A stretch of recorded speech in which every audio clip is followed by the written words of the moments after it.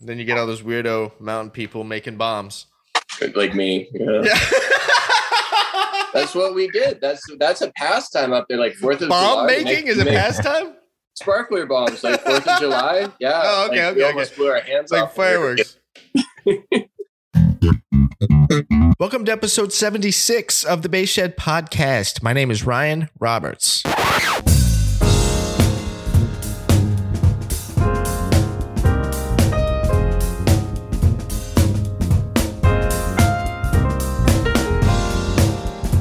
I got news for you.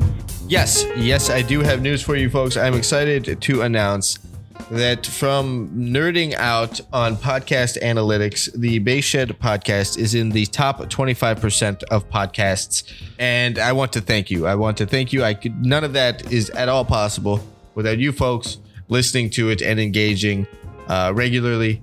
And I can't say enough how grateful I am to anybody who takes time out of their day to listen to me rant and get sidetracked, because that's really all I feel like I'm doing on this thing. But yes, I'm honored that the show has grown the way it has, and I want to thank each and every one of you for listening to the show and continuing to listen to the show. So a big heartfelt thank you to you all. LemurMusic.com. Everything you need for the double bass can be found at LemurMusic.com. If you've checked out the recent episodes, the Live from Lemur series, those are a lot of fun.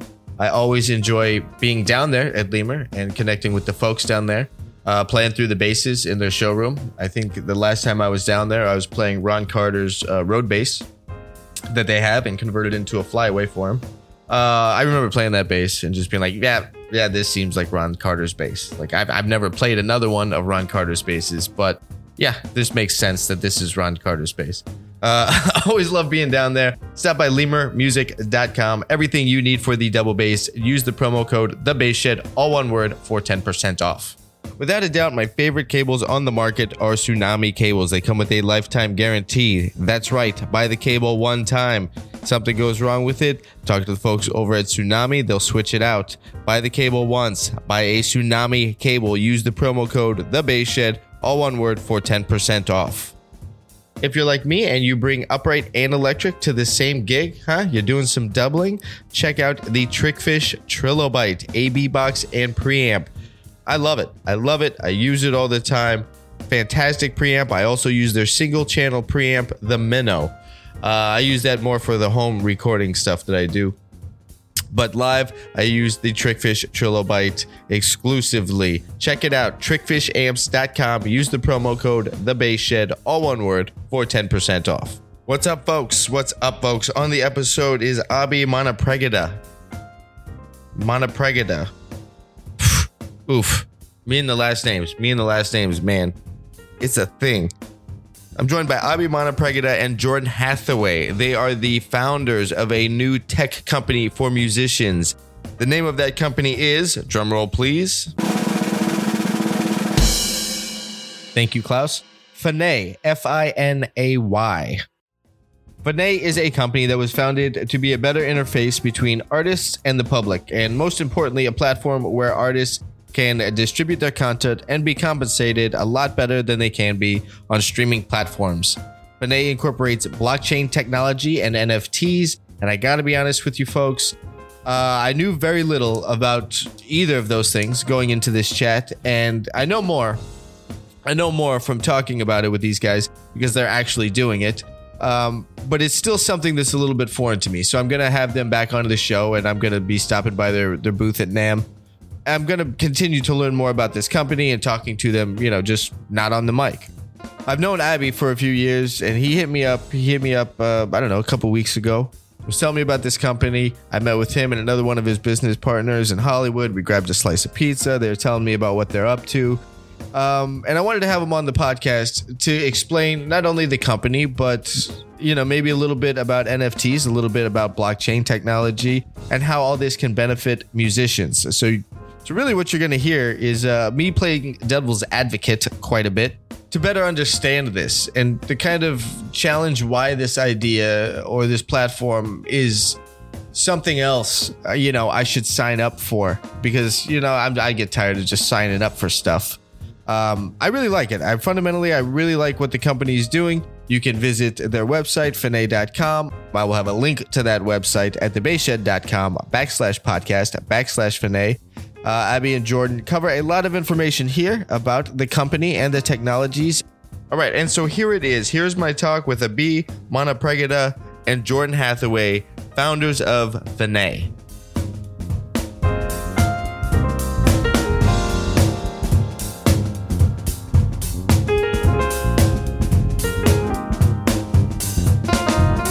I'm Abhi Manapragada, founder and CEO. And I'm a musician myself, play the guitar. Abhi, slow down the last name. I'm notorious on this podcast for messing up people's names. So Abhi Manapragada. Pregna. It's just how it sounds. It's fine. It's just that. Like, I'm looking at your name right here in the Zoom box, and I'm still like, what? Try this. Manapragada. Manapragada. But don't pronounce it like that. But when you're spelling it, that's how I can spell it in my head. It's all A's. Everything's A's. It's like 5 or 6 A's. Yeah, there's a lot. And then you got him in the first name too. How many A's are in the middle name? Do you have a middle name? I do not have a middle name. Okay. Well, you dodged that bullet. Oh man, I didn't know that. Huh. I do not have a middle name. And then Jordan Hathaway, what is your role within the company?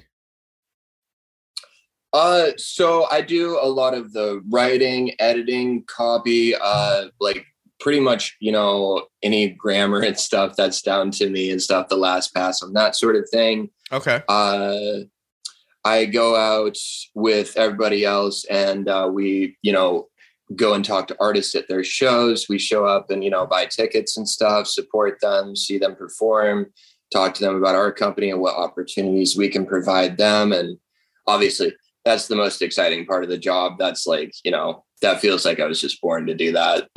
Okay.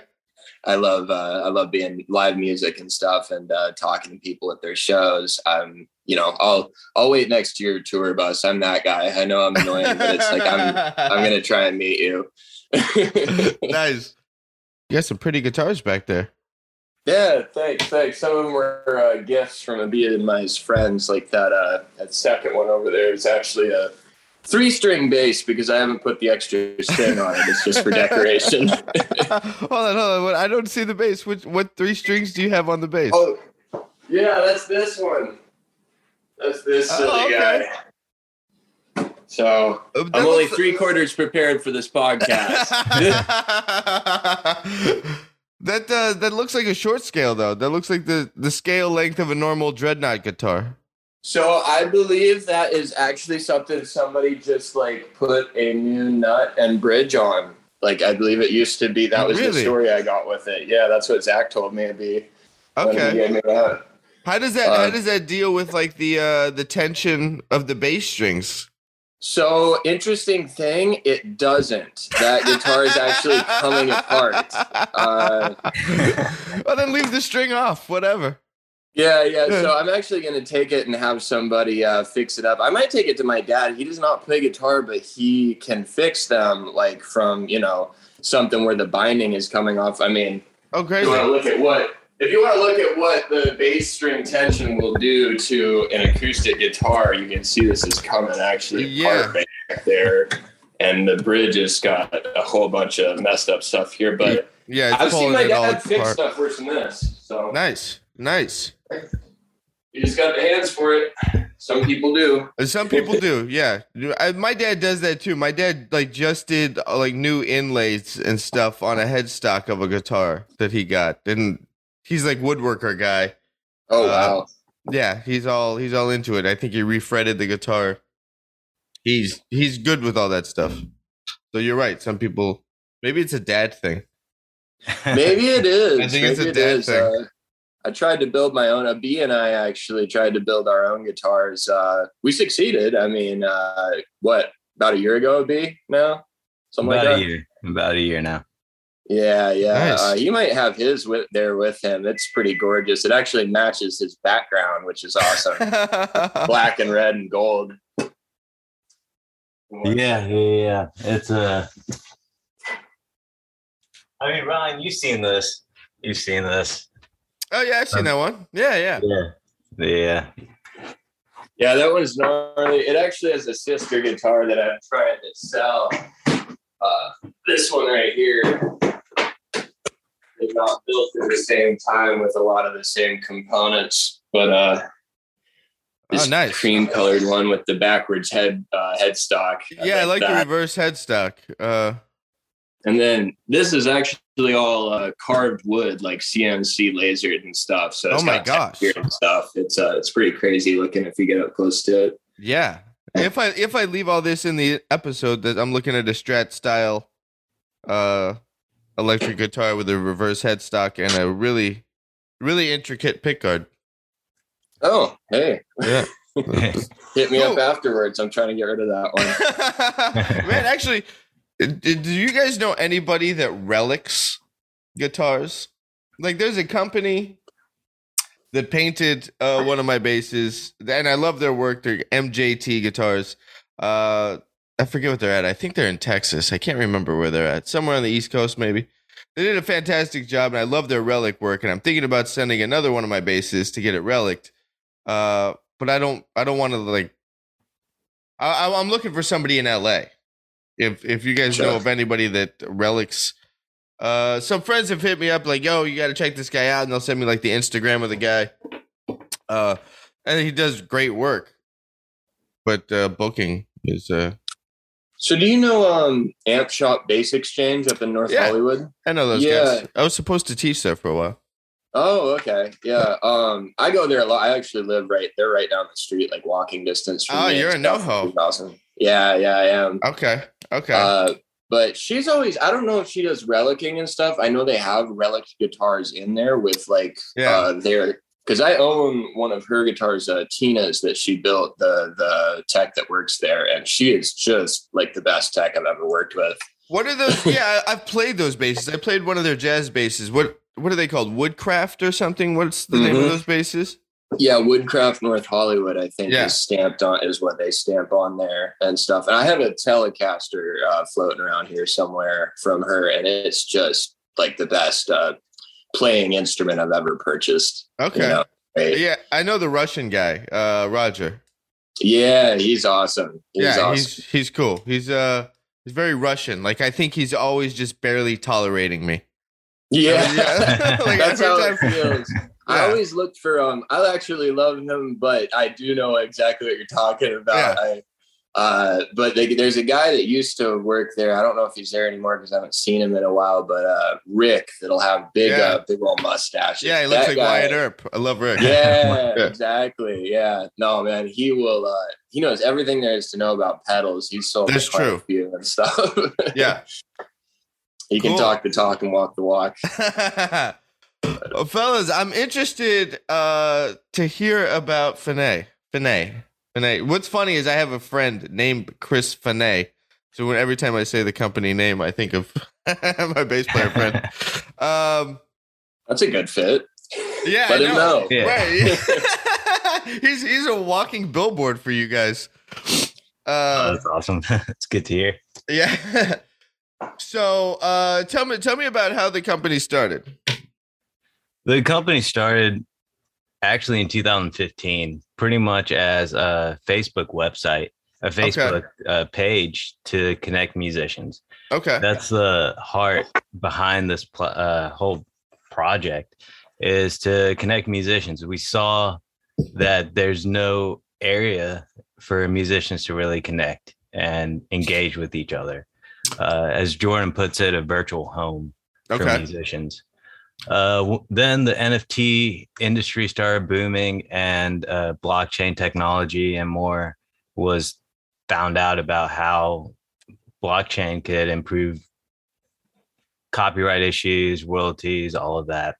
And so we kind of put the two together, and Finay was born. Okay. So you were looking for something that was like social media specifically for musicians? Exactly. Okay. For musicians to engage with their audiences, you have to tweet something, then you have to go put pictures up on Instagram, and then you have to go to Spotify to release music, and then you have to go through multiple channels to connect with your audience. And it's got to be simpler than that. There has to be. You would think so, yeah. Right. And like everybody wants you to pay. Exactly. Like you got to pay to boost this post. You got to pay to boost that post. You got to be a premier member of this, be a premier member of that. The next thing you know, you're like, $2,000 in the hole per month just to get a couple people out to a gig. Exactly. It's too much. And then to sell tickets, you got to go through multiple channels, each take their own large cut of the profit. And it's hard. It's hard for musicians, and us being musicians ourselves, we kind of realize that, and we just want to build a community of musicians to help the music community. Nice. So did the social media aspect of it, tell me about that, since that's where you started. How did you guys address that with the company? Of course. So the social media aspect of it was the first thing, like you just said. With current platforms like Reverb, there's Facebook pages where you can buy and sell used gear. There's no real way for musicians to connect with each other. Craigslist is actually the number one place for musicians to meet other musicians. Really? Still? Yeah. Really? Still. Man, I'm always creeped out by Craigslist. Like, I won't even buy something off Craigslist because I think it's all just like, where you go to get scammed. Exactly, right? And that's not even for musicians. Yeah. So that was mind-blowing. Over 67% of musicians actually meet through Craigslist. Really? Yeah, I mean, that's more of not for the day-to-day musicians, professional musicians, but those who pick it up as a hobby. Yeah. Okay. With professionals, of course, you have your circle and you right. call people and right. stuff. Yeah, that's where I make some kind of joke about the music scene and how toxic it can be. Interesting. Okay, so you got the social media thing, and now talk to me about blockchain technology. I have some friends that made a lot of money in the stock market right when the pandemic hit because of Bitcoin. And so, because I don't understand cryptocurrency, I would talk to him about it. And one of the guys is a guitar player I play a lot with, and we're driving back from this gig, I think from San Francisco. And I start asking him about it, just like trying to wrap my head around like, what is cryptocurrency? And he gave me the answers, all the answers he could give me. He did. But there's like these, for all the people I talk to, maybe I need to talk to people that are more knowledgeable. I don't know. There seems to be these gray areas. And if I keep asking questions about it, it always kind of comes back to, I don't know. And there's like these dead spots and gray areas in what crypto is. And I know blockchain is part of that. So talk to me. We're not going to get necessarily into crypto, but talk to me about blockchain, because that's part of the NFT thing that you're doing. Of course. So it is vast. The technology can be overwhelming, but just like people don't need to know how the remote works or certain technologies, we need to understand what good it can do. But before I get into what good it can do, I just want to definitely explain more about blockchain. So blockchain is pretty much how it sounds. There's a series of blocks that you can consider a ledger, where people all around the world that are part of that blockchain check each ledger to make sure that it is accurate. So this is the decentralization of blockchain. Rather than one big company controlling all of the ledgers and verifying that it's correct and taking large profits from it, it's more of a communal thing, where each person of the platform checks that each block of the blockchain is correct before that block is verified. Okay. And so this ledger can include any information, pretty much. So it can include information about songs. It can include information about houses. It can include pretty much any sort of digital contracts and that those digital contracts can be used to obviously sell physical objects as well. So rather than one big company verifying these ledgers or verifying information, it's a group of people all around the world verifying this information. And that's the DeFi, that's the decentralization that comes in. Okay. And so whenever people verify these blocks, they get paid in cryptocurrency. Okay. And that's what the mining is. Mining pretty much means verifying blocks. Interesting. Okay. So now if we put all that information into like a specific scenario that we can, like some kind of, I don't know, I wouldn't say role playing, but we plug in some information there to better understand this. What would that be? If we use, let's use something like, okay, I'm an artist. I just wrote a song. And now talk to me about how blockchain technology impacts this song I just wrote in regards to NFT. So once a block is put on the blockchain, so let's say you put your artist name, how much royalties you want, the song itself, any information you want, and you create this smart contract. This smart contract is just like any other contract where you can put terms and conditions in. That smart contract goes onto the blockchain. Okay. That block on the blockchain is verified by everybody, and everybody says it's good. Okay, so this is kind of like the block that I put on the blockchain then with all this information. I have a song. It's definitely written by me.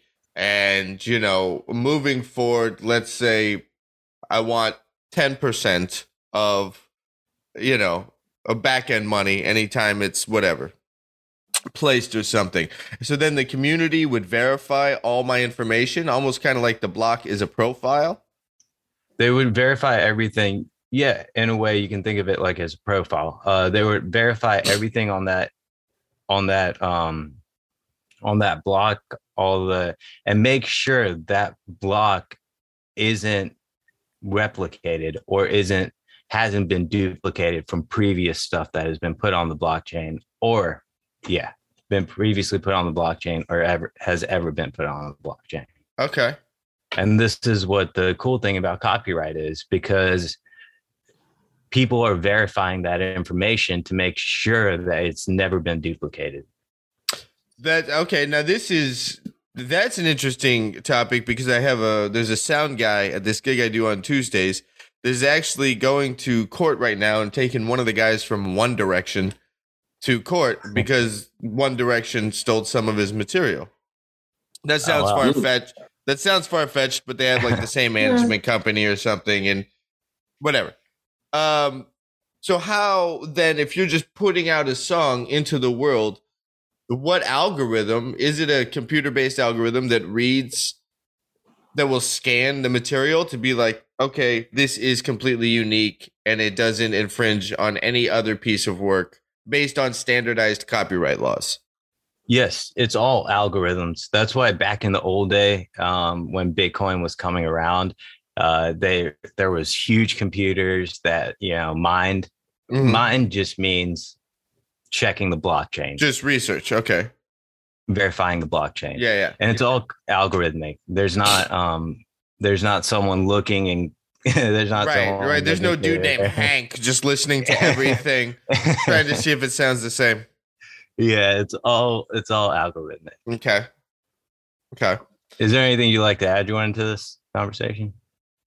Not too much, except you mentioned Bitcoin earlier and stuff, and that's the one that everybody knows because it's where things have started. But just for perspective, Bitcoin is blockchain. We're working on a different blockchain right now.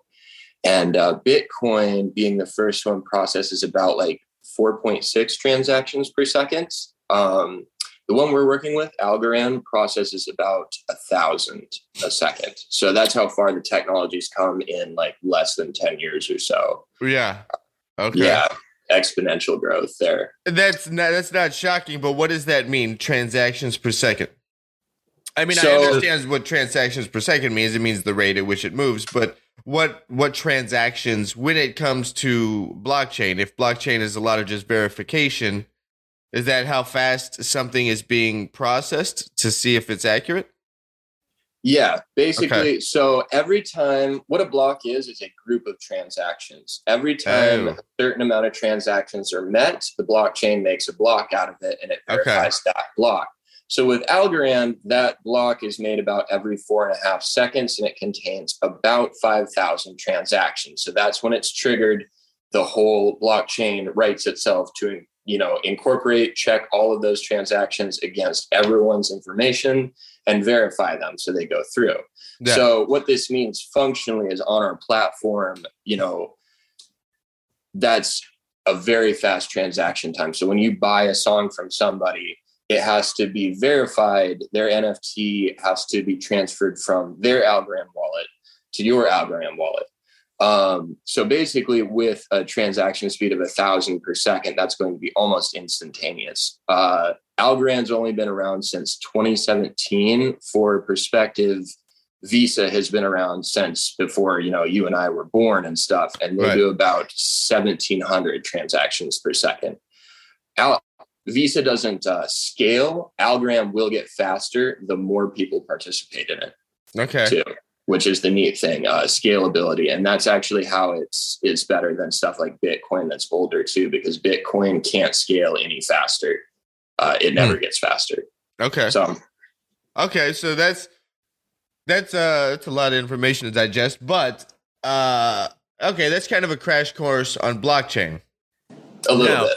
Yeah, I'm sure it's way deeper than that. Yeah. I'll send you some of the 30-page documents we had to go through to start this company. Geez. How's that? Yeah, hold on. Let me take a little break from trying to be Elon Musk over here. How did you guys get into this? How do you go from music students into the blockchain, crypto stuff? I think it's necessary to understand the technological advancements, and I don't know if you want to call it a trend. I think cryptocurrency is definitely going to be around. It's a little bit different than Laserdisc. You guys might be too young for Laserdisc. You guys remember Laserdisc in the early 90s? Like these big CDs that looked like LPs, but they were CDs. They were supposed to be like, it's kind of the precursor to DVDs. See, I saw 8 tracks, but I think I was just in too rural of a spot. I think I missed that technology, just jumped over it. Yeah, laser discs were definitely like an early 90s fad. My point being is I don't think crypto is going to be a fad. Like, this thing's around. I don't think it's necessarily settled in to what it's finally going to be yet. I think it's still trying to figure itself out. But the technology with the blockchain stuff, I think it's necessary to be involved with. So how did you guys get involved with this? Well, I pretty much just followed Abhi. This has been all his idea. And the whole thing just fascinates me. So I jumped in on him so he can answer this better than I can. Okay. Well, it's the Web3 movement is really beautiful. It's something I truly and wholeheartedly believe in. And I think everybody in this company believes in it. So pretty much Web 2 is centralized. That's where for anything we want to look up, we go to Google. Yeah. For anything we want to watch, we go to YouTube. For anything, which Google owns. Yeah, which Google owns, exactly. And then for anything, social media related, we go to Facebook. And if we want to see pictures, we go to Instagram, which Facebook owns. Sure. And then there's like Twitter. So there's only a handful of companies that control the internet. Mm-hmm. And that's because they have servers and they have the money to actually move this internet along. Mm-hmm. What Web3 envisions is a decentralized internet. to where there's no one power in charge. And that's where this whole crypto boom, NFTs, and all of this came about. It's the vision. Go ahead. I have something to say about that. Of a decentralized internet where no one's in control. That's kind of utopian, isn't it? Like, that sounds good and looks good on paper. But remember when COVID happened and like YouTube was taking down videos that might propose, conspiracy theories about COVID, and so like YouTube was taking these things down and you couldn't see these certain videos that people claimed to have all this evidence that it was the virus was manufactured and stuff like that. So if you're going to talk about decentralization at this point, you're talking about the quote unquote 1% of the world, these tech companies and these industries that control the world. I think the decentralization, and I want to hear your thoughts, both of your thoughts on this. The decentralization is a great idea, and it can happen on the small level of, maybe how social media or it impacting musicians' lives is in terms of promotion and things like that. But on the grand scale, do you really see decentralization becoming part of the future? Or do you think of it more of a globalization will happen and it will be more centralized?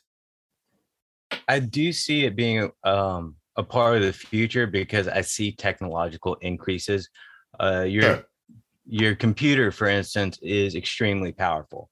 We don't need servers from these big technological companies to do our computing for us anymore. Mm-hmm. With Web3, your computer essentially becomes a server.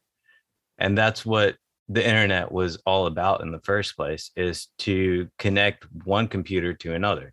Right. And without the middleman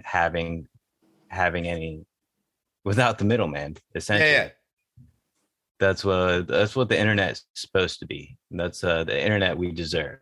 Yeah, we deserve. So you got into Web3 technology. And then that sent you down the rabbit hole of getting into NFTs? Exactly. Okay. Exactly. And this is one of the byproducts of the Web3 movement. It's only getting larger and larger as people learn about it and learn what it's all about. Okay. We don't need a middleman. That's essentially what the movement stands for. Sure. I mean, I think that you can see that in almost any industry. I mean, as a musician, the DIY thing and platforms for the DIY musician are coming up all the time because you don't maybe need a record label now, or you don't need this, or you don't need that. You don't need all these other middlemen for an artist to engage with an audience. Exactly. The only problem with that is then, I mean, at least I think related to being a musician, the only problem with that is then the musician has to do all the things. Like, I would rather have a middleman. If I just had someone dealing with promotion and someone dealing with, getting this record done and out there, and I would much rather just be concerned about the creative process instead of having to wear all the hats. Now, we don't need people to wear all the hats in the middle, but it's exhausting to wear all the hats yourself. How does that idea transmit to Web3 technology and even blockchain? Because musicians have to do it all ourselves now, and it's exhausting and annoying, and musicians bitch about it regularly. That we have to be promoters and all this stuff, and clubs are being like, yeah, cool, you can have the gig if you bring so many heads to the show or whatever. Like, oh man, whatever. Like, I just spent all my time learning the instrument and writing the tunes and doing this thing. Like, I'm not a promoter.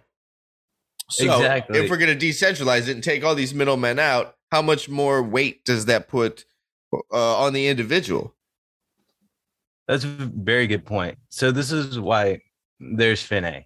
Mm-hmm. Marketing has become... Look at that. That just segued right into a plug. Well done, man. Well done. That was... Yeah, damn. That was smooth. I'm glad you asked, Ryan. That's why we created Finay. Bing! This is not scripted. You just teed that up on your own. No, too. damn. I'm marveling at it. That was smooth. All right, cool. Thank you, sir. Thank you. But this is why we created Finay. Truly and sincerely, it's because marketing has become such a hassle. There's so many different channels artists have to go through just to engage with their audiences. Mm-hmm. If marketing was a lot simpler, then it wouldn't be so burdening for musicians. If there was a direct way to actually connect with your consumer, with your audience members, it wouldn't be as much of a burden. Mm-hmm. So this is why Finay is aiming to connect the artists closer to their fans by taking the middleman out, so they can directly market to their consumers, audience members. And how is this different?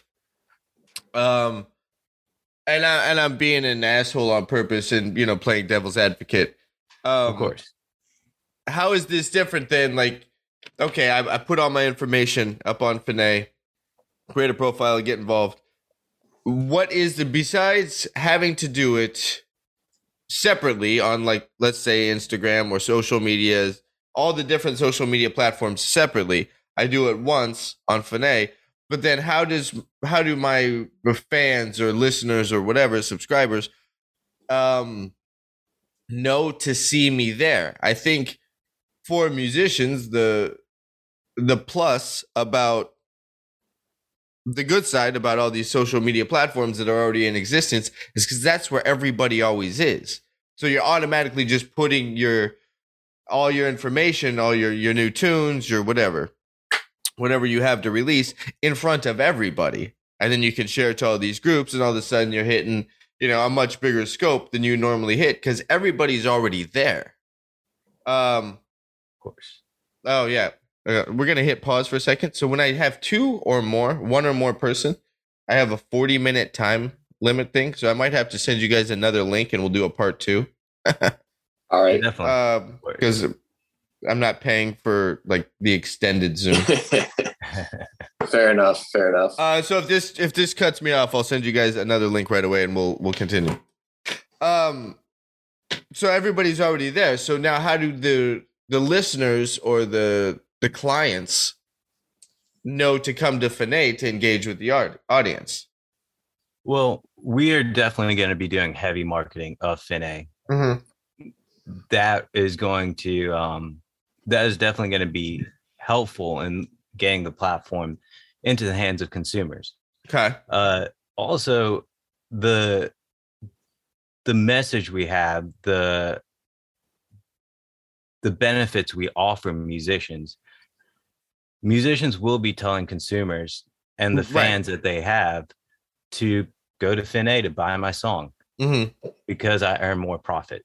Sure. And once the consumer comes to Finay and checks out all these other artists, then they'll start coming to Finay for more and more of their it'll just kind of grow. I mean, like people, I don't really know too much about the history of Spotify, but I mean, it seems, actually, now that I think about it, Spotify has similar components where you can check out what your friends are listening to, build playlists, share them with your friends. Are all these attributes going to be part of Finay, where you can, like, here's what I just checked out. I'm going to send you a playlist and you can share tunes with, your community that you've connected with. It's all built in. Most certainly. Okay. Except we're going to pay artists a lot more. Nice. Okay. What's the ease of use? Because I think most people that, like, let's say use Spotify probably aren't musicians or artists. They just go there because it's free. So what's in it for the non-artist? What's so attractive to them? Yeah, I'm glad you asked. For consumers, it is beneficial because they can start monetizing on the stuff that they bought. Rather than paying $10 a month and getting nothing after they quit their subscription, and by the end of it, they don't own anything. Right. They can come to Finay start actually making money by investing in artists and selling it and making money for themselves. Because of the NFT thing. Exactly. The more I've thought about NFT since Abhi, we met, was it last week that we met in Hollywood? Yeah. Yes, sir. It seems like a pyramid scheme. A pyramid scheme, the top down. Yeah, you know what I mean? Like, I'm trying to get people to buy my thing, and I'm trying to encourage them to sell my thing so that I make more money on the back end royalty wise. I mean, it's either like there's like a pyramid scheme, or what's the other term for it? Multi-tier marketing or something? Multi-level marketing. Yeah. MLM. And I can actually take this question when we get back to it, because I've researched a little bit into a lot of the complaints about NFTs and crypto more than the other guys, I think. So I'm definitely. I mean, NFT sounds great. Like, oh man, if people keep sharing this and buying it, wow, I can make a ton. But then if I'm pushing them to sell it, then then it gets into a weird place, and I felt like, that kind of seems like a pyramid situation. Right. How is NFT not a pyramid scheme? So I actually am not going to straight up say no, NFTs aren't a pyramid scheme, because I love it. I think there's a grain of truth to that. And I think with any new system, especially on the internet, you immediately are going to get a ton of scams just filling up the space. How many scam emails do you have even now? Yeah, I was talking about that the other day, actually. I was on a gig and I was just like, we had downtime and I'm going through my email, like deleting and unsubscribing from emails. And then I was telling the band guys, I'm like, man, every time I unsubscribe from like some dumb email list I'm a part of, it seems like I get more. So, now I don't subscribe. I just delete, because I don't want to have to do this again and do it more. So yeah, there is a bunch of all that stuff, selling email addresses, blah, blah, blah. If I find whoever gave my work email out to the spam people, it'll be hell to pay. I tell you what. Right. Because then you always want to create a new email that's like, all right, this is just the functional email. It's not associated with all the other things. That's this nice one and isn't clean. going to get tarnished. And then you give it like 2 months, and all of a sudden you're getting some. But before we get too far off topic, though, I do have further. I can explain this a little better and stuff. Sure. Because when I was out here and I came out here to be a musician, there was a time when I was having to look for all sorts of jobs, and there was definitely one time where I almost fell into one of those MLM. You buy the knives from us and then you go sell them. Yeah, exactly. Good for you. Yeah. And see, the thing is, with a lot of the NFT stuff that's been going on in the last couple of years, I don't see a lot of it as worth it.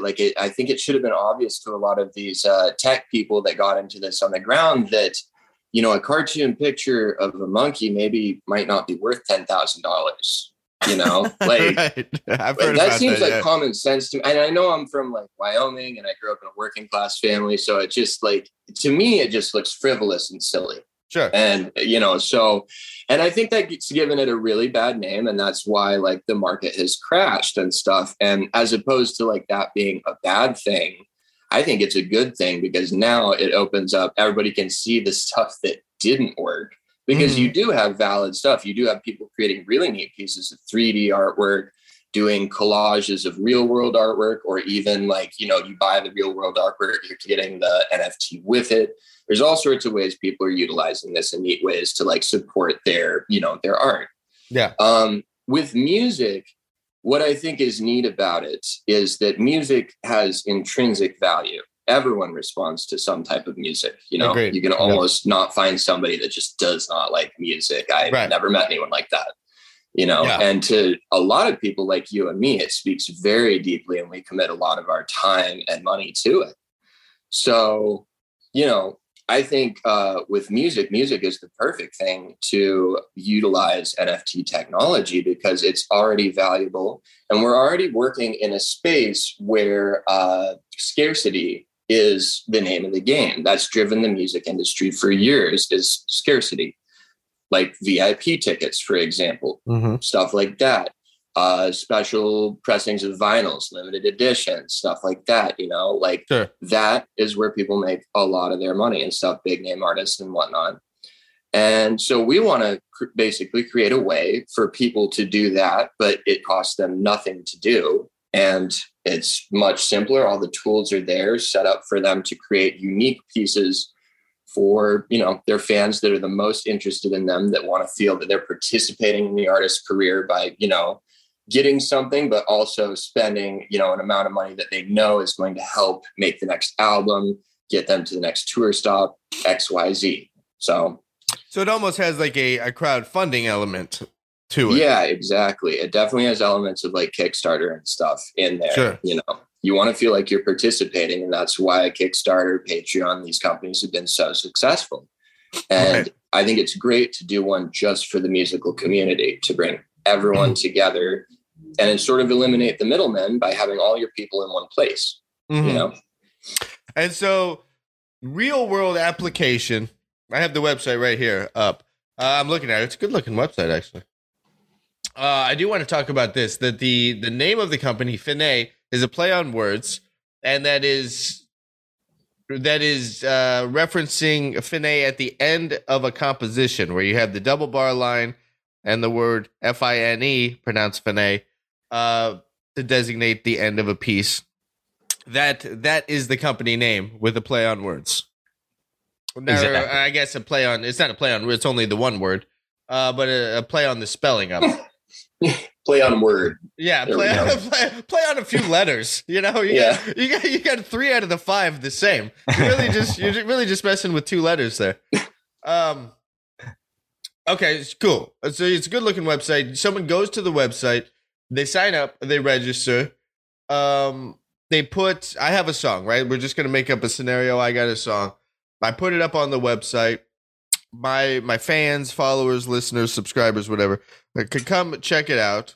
They buy the song for, I don't know, $2, whatever. And I set the amount for what my fans would purchase.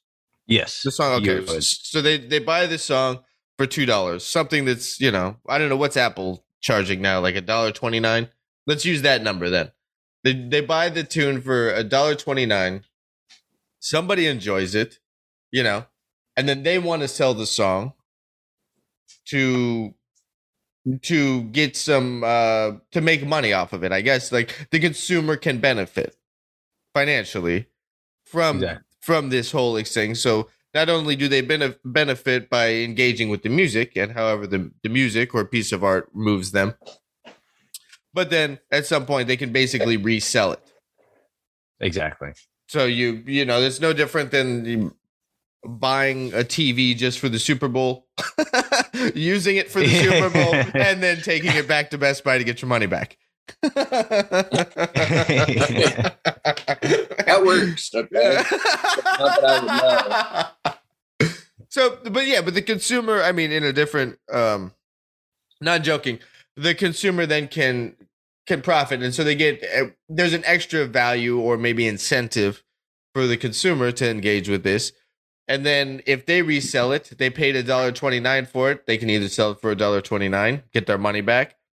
Now, if they do sell it, so Abhi, if you buy my tune for $1.29, you listen to it for a little while, sell it then for $1.29. Do you keep anything? Were you able to download or have any copy of this music that you can keep forever? Because if I buy a record, and then if I download the record and then sell the record, I still have a copy of the record that I can engage with, and I made my money back. So I have both, right? I still have the record, and I have my money back from the record. So it's like I never bought it and got the record.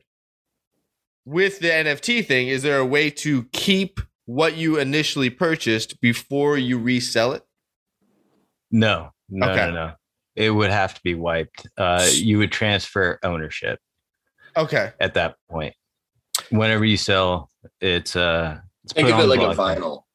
Sorry, right. I didn't interrupt. Right, think of it like so a vinyl. It's always kind of a hard copy. Then I mean, it's strictly digital, but it's back to the almost like an old school. That's a great analogy, actually. The vinyl, like you have it, you listen to it, you check it out, but you can't really duplicate it at all. It's also good because vinyl is the only physical media of music that is actually going up in sales instead of down, as opposed to like CDs and everything else. Yeah, I love vinyl, man. I'm getting really into vinyl. It's awesome. One of my buddies is actually going to give me his record player because I have all these vinyls that our friend Zach left me. Oh, nice. Yeah. Okay, so that's a little bit nuts and bolts about how NFTs work and how it can benefit both the consumer and the artist. What am I missing in any of that? There has to be something that I don't understand about it. Well, there is, of course, subsequent sales. For subsequent sales, you do get royalties. So artist does get royalties every time it's sold. Yes, okay. Every time it's sold. So going back to me buying song from you. Yeah. If in the smart contract you input that you want 10% of all subsequent sales, you would get 10% of that $1.29. Yeah. Okay. Every time. Every time. For all now time. Would I only get 10%? So 10% is what is that? 12 cents? 12.9 cents? Yeah. Okay. Crushing it. I'm gonna go buy a Tesla with that. So I get 12.9 cents when I sell it to you. Now, Abhi, if you sold the same song to Jordan, do I only get 12.9 cents or do I get 10% of what you sell it for? So if you sold it to him for $500, do I get 10% of that? Or do I just get the 12.9? Okay. So I'm always getting 10% of every sale. Exactly. Interesting. Okay. And so as an artist, it would be a good business plan to only release so many NFTs so they go up in value and you would get royalties off of that rather than just flooding the market. It would be wise for you to create a certain amount of NFTs, create that scarcity, and then just live off those royalties. Right. Sure. I agree that you have to create some that's protected and others that's, kind of always engageable. Because if you think about the popularity of Spotify, it's because I can go listen to any song in the world at any time. I always have access to it. So if I resell an NFT, I don't have access to it anymore. That's kind of a bummer. That is. But we also have this thing called a backstage pass, which is looking into access NFTs. Access NFTs are pretty much a key to open a door that you still own. So let's say you have a collection of songs, right? And I want access to that. I would buy your backstage pass, which is sort of a key to your house. To the whole catalog. Yes, exactly. You would still own that. You would still own the house. You would still own all the NFTs that you have. I would own a copy of the key. Okay. That's it. Okay. And now how does that benefit the artist from like a residual standpoint, a residual payout standpoint? So if I, the consumer, wanted to resell that key to someone else, then you get residuals on that.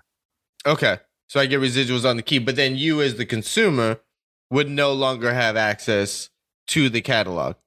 Exactly. Okay. Exactly. Okay. So this seems to be I don't know about a hole in the NFT market, but it's definitely something that differs from streaming, whereas it's not always accessible. Like if you have the rights to it, then you can access it. If you don't have the rights to it, then you can't access it. Yes. More so than anything, we're trying to create a marketplace where everyone can benefit. People, we're creating we're reinventing the use of collectability in music. Sure. With vinyls and CDs and all of that, that was present during that time. It's no different than that. Streaming services kind of have taken over the fact that everything is available all the time. You can access it any day. Yeah, I mean, didn't that all start with the pirating sites back in the 90s with Napster and all the other ones? What else? There's a few of them going around. LimeWire, FrostWire. Exactly. Yeah. Oh, look at Jordan. Oh, I get my computer aids just like everyone else. Come on. I needed to hear the Rolling Stones, and my parents didn't have those albums. Yeah, but that's the perfect. That's kind of what I'm thinking is like people always want a way to get what they could not otherwise get. Now, I fundamentally think that having the rights to only what you bought is a good thing. Like that kind of old where like you buy it, it's yours. The burning, the duplicating, all that stuff. But I also think that people will always find a way to sidestep this. I mean, back in like way back in the day, and this is like super early 90s when I was like 15, 16. I mean, before there were playlists, you would like I'd straight up record off the radio. You know, like I could put a cassette in the stereo, hit record, and record right off the radio. And that's how we made mixtapes back then, was recording right off the radio. So you're just duplicating any type of syndication. People will always find a way. I do think that for the artist, and now being not just, a 16-year-old in my parents' bedroom trying to listen to tunes regularly on a Walkman, but I've come to a different place in the music industry. I do think that, intellectual property and all that stuff deserves to be regarded. And so I like the idea of, to go back to Jordan, to your reference that it's like a vinyl. Like, I like that. You either have it or you don't, Yep. And I like the scarcity of it, because that type of thing is kind of what, I mean, you can think about it. So before the internet, before all this stuff, if you wanted to go see the Beatles, you either had to be home when they were on television, and you always had to engage with where they were, or you had to go see them in concert. If you wanted to check out the newest thing, you had to go buy it. Like, you always had to be where they were. So I like that the NFT idea within music kind of brings some of that back, and bringing the crowd back to the artist instead of the artist always going to the crowd. Yeah. I think that's a good thing. I think it's important too. I just get nervous with so much technological advancements, and everybody's so slippery these days. And maybe even the conditioning that these streaming services have created on a generation and a culture to like, well, no, I'm not going to pay for shit. It's a shame. It's terrible. It's terrible. I mean, remember when iTunes hit? It's like, wow, you can buy just this song for $1? That's amazing. Like, wow, just $1 a song. I don't want the whole record. I'm just gonna buy this song for $1. And then, then it's just 99 cents, and like, oh, now I don't even have to pay 99 cents for Spotify. Great, Spotify's the new thing. People will go to like ridiculous lengths to save $1. It's silly. True. It is. Well, I think you bring up an interesting point with this streaming there, because it relates to kind of what we're doing here, at least in my mind. Because, when I was a kid, I didn't have any money. My parents were working class and stuff. And I lived in a town in Wyoming of less than 1,000 people. Stealing music was you were all about that cassette playlist. Stealing music was the only way. I borrowed all my friends' CDs. I'd rip them onto my computer. I gave my computer aids, like I said, with the LimeWire and whatnot. And that was the order of the day. I had to have music because it was just what made my life worth living when I was, 14. Yeah. So honestly, I've always told myself, I go to live shows, I do all this stuff, I buy merch, I do all this stuff to make up for the fact that when I was a kid, I stole that music because you got a little, felt like I had to. You're trying to atone. Yeah, for your exactly. consumer sins.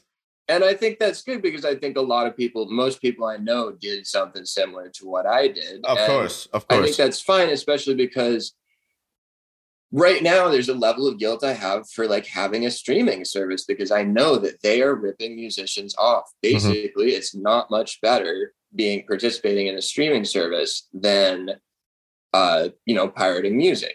Right. It's better, but incrementally, Yeah. So the thing about that is I don't want to erase that. That's so convenient for me. I like my Apple Music. I won't lie to you. Sure. But we want to create a way for people, place where people can go that actually feel the way I do about it. Want to make sure they're able to contribute to these musicians now that they, it's harder to just buy their album on your phone if you're not going to use like iTunes, if that still exists. I don't know how that some works. Version Most of it. people I don't stream. know. I don't know what it is. Like I still buy music on iTunes. And that's mainly if I have to transcribe something. Right. Then I'll actually pay for it because I'm, a couple reasons. One, whatever money that estate will get for, if iTunes takes 60%, well, then they'll get 40% of the $1.29. So I feel like I'm doing something and playing the proper channels. And then also I need to convert it to an MP3. So there's that too. So it's worth $1.29 to convert it to an MP3. Yeah. So it's less like we want people to come to our platform to actually, stream music all the time and stuff. What we want to offer people is a place they can go to support the artist and in return sort of get exclusive content, bonus stuff, VIP stuff. So like this is how we more like in that sense, Here's it's a more like a video. Bandcamp and less like a Spotify. Little more like that. Exactly. Okay. We want the realist fans, if you will, Sure. the people that want to go to bat to make sure that the artists they love become successful. Right. So that's who we're trying to attract. It's not just every casual music listener, and that's okay. Yeah. No, that's great. I like that it has a specific vision associated with it instead of just trying to get anybody everywhere listening to music to come to one place. We can't take on Apple. Come on. Right, yeah. Well, I mean, I don't even know if Apple can take on Spotify at this point. I think, like, if you just look at the trajectory of the two platforms exactly. over, like, the last, 5 years, like, it seems like Apple is always trying to play catch up, especially with Spotify doing this deal with Joe Rogan about the podcasting and trying to really spearhead being the main podcast platform. Apple just seems to be playing catch up or trying to play catch up. Yeah, it's too convenient for people to let go of, even me. And it's like a guilty pleasure where you're doing a bad thing by, getting all your music through this one app that you're only paying $13 a month for. But we just want to balance the scales a little bit, give people a place where they can go to do this and maybe find new artists, new music, new mixes. And now how does YouTube come into play with this? So if I bought Abby's tune off of Finay for $129 or whatever he charges, he made the 10% off that sale. Now, can I put that on YouTube? Can I upload the audio to YouTube, or is there a way that the streams are calculated through an NFT, or if it's protected from sharing that way? It is protected. Sorry. It is protected from sharing, and it is copyrighted whenever you mint the NFT. Okay. So there is copyrights in place. So there's going to be a copyright claim on, like, I posted some stuff not that long ago on YouTube, and I knew what I was doing. I used one of Stevie Wonder's tracks because I uploaded the bass transcription for the song. Oh, right, fine. Copyright claim. I don't care. I know. And I'm not trying to dodge anything. I know what I did, and I'm not trying to make money off of it. I'm just here's the transcription. Will there, if I uploaded your tune that I purchased, Abby, to YouTube, would there be a copyright claim, or would YouTube just shut it down? There would be a copyright claim, and depending on what YouTube does, they would have to shut it down. They would shut it down. Okay. Is there any information about how YouTube is managing NFTs? There's not quite a lot of information on that just yet, but it would be treated the same as a copyright claim. Okay. So it would be the same process. YouTube would analyze it and realize that this music is copyrighted and then take it off. Nice. You guys are going to be at NAMM, correct? I know NAMM's coming up, so I'm going to be at NAMM, and I want to talk to guests on the show about where people can stop by and see you at NAMM. Where's your booth going to be at NAMM? It's in section A, where 111-300. 111-300. So when you walk into like that main, NAMM is such a mess. You walk into like that main lobby area. You walk into there, and there's all these escalators, on your right and left, and all the bars, and like photo booths and stuff. So you walk into like the main room, that ground floor. You're there. You're on the ground floor. Ground floor. Yeah. Okay. You walk into the center, and then like, what booth would you be by as like a? We're right by the Pioneer booth. Okay. Right next to the Pioneer booth. Okay. That's gonna be loud. Yeah, that's gonna be loud. I mean, like NAMM is loud enough, but like right next to the Pro Audio. Yeah, the first thing I'm doing is going to the professional custom earplug booth. Yeah, actually, that's hell yeah. Before I start setting up. Yeah, exactly. So for presentations and everything, we're gonna have headphones so that it's easy to listen to whenever we're going through the platform with anybody. They'll be offered a set of headphones so that we can directly interact with each other without without hearing all the nonsense, the NAMM sense. Exactly. Yeah. Cool. What else? So you guys are in beta mode right now. The website is finay.com, finay.com. Talk to me about the user experience when they go to your website right now. There's you scroll down, there's a mic check 1, 2. You can register. Then you have different phases here. So talk to me about that process. So just to touch a bit on the phases, we definitely want to expand. So NFTs is all kind of leading to this virtual realm. Mm-hmm. So in phase 2, what we want to do is create a Twitch-like interface where users can take music lessons online. They can have virtual like jam sessions. What COVID has kind of showed us is that you don't really need to be in the same room to have a productive session. Sure.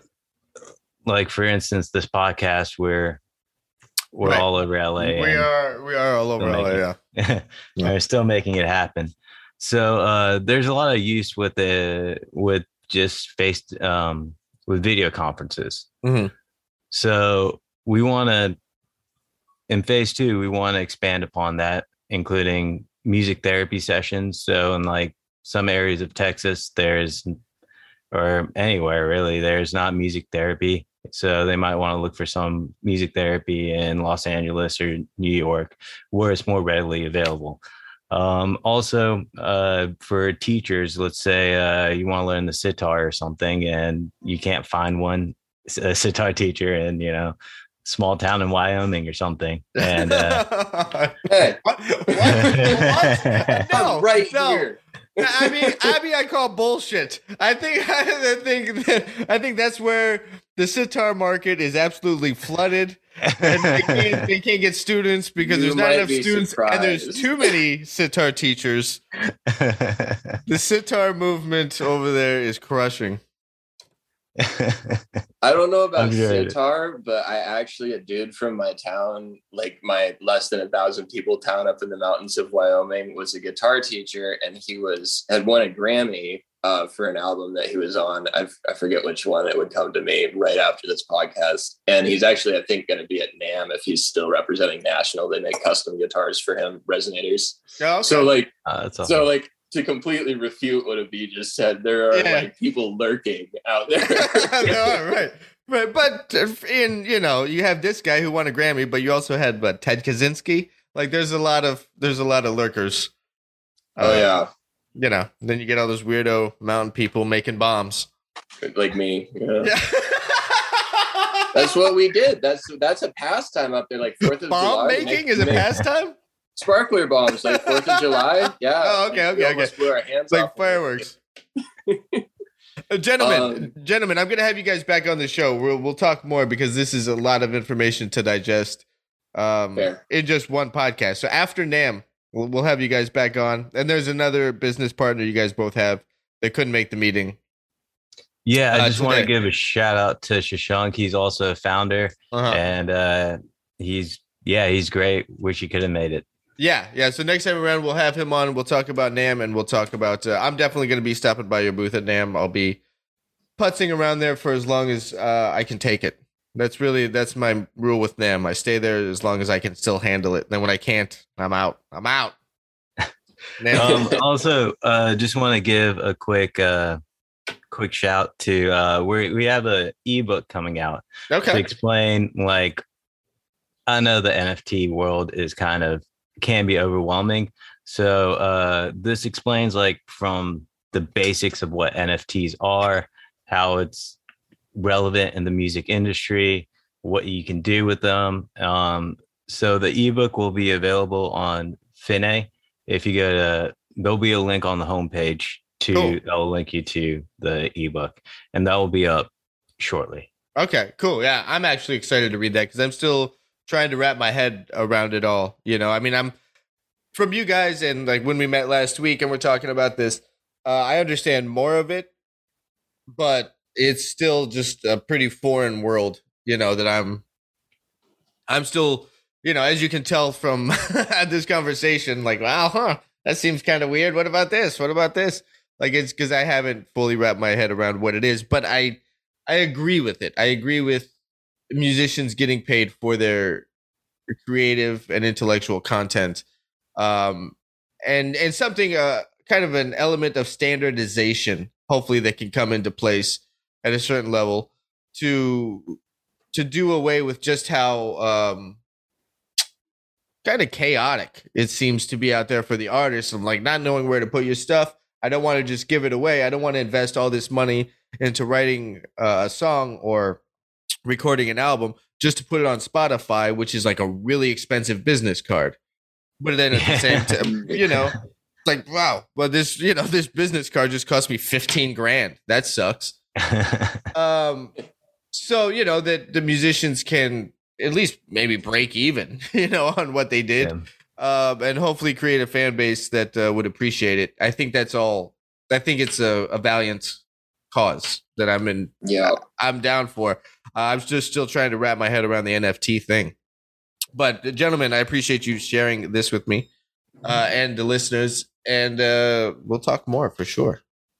Thank you so much for having us. All right, guys. It's been a pleasure. Thanks for having us, dude. Jordan, put an E string on that bass and send me a picture of the back completely ripped off. I'll bring it to NAMM. Here's what not to do.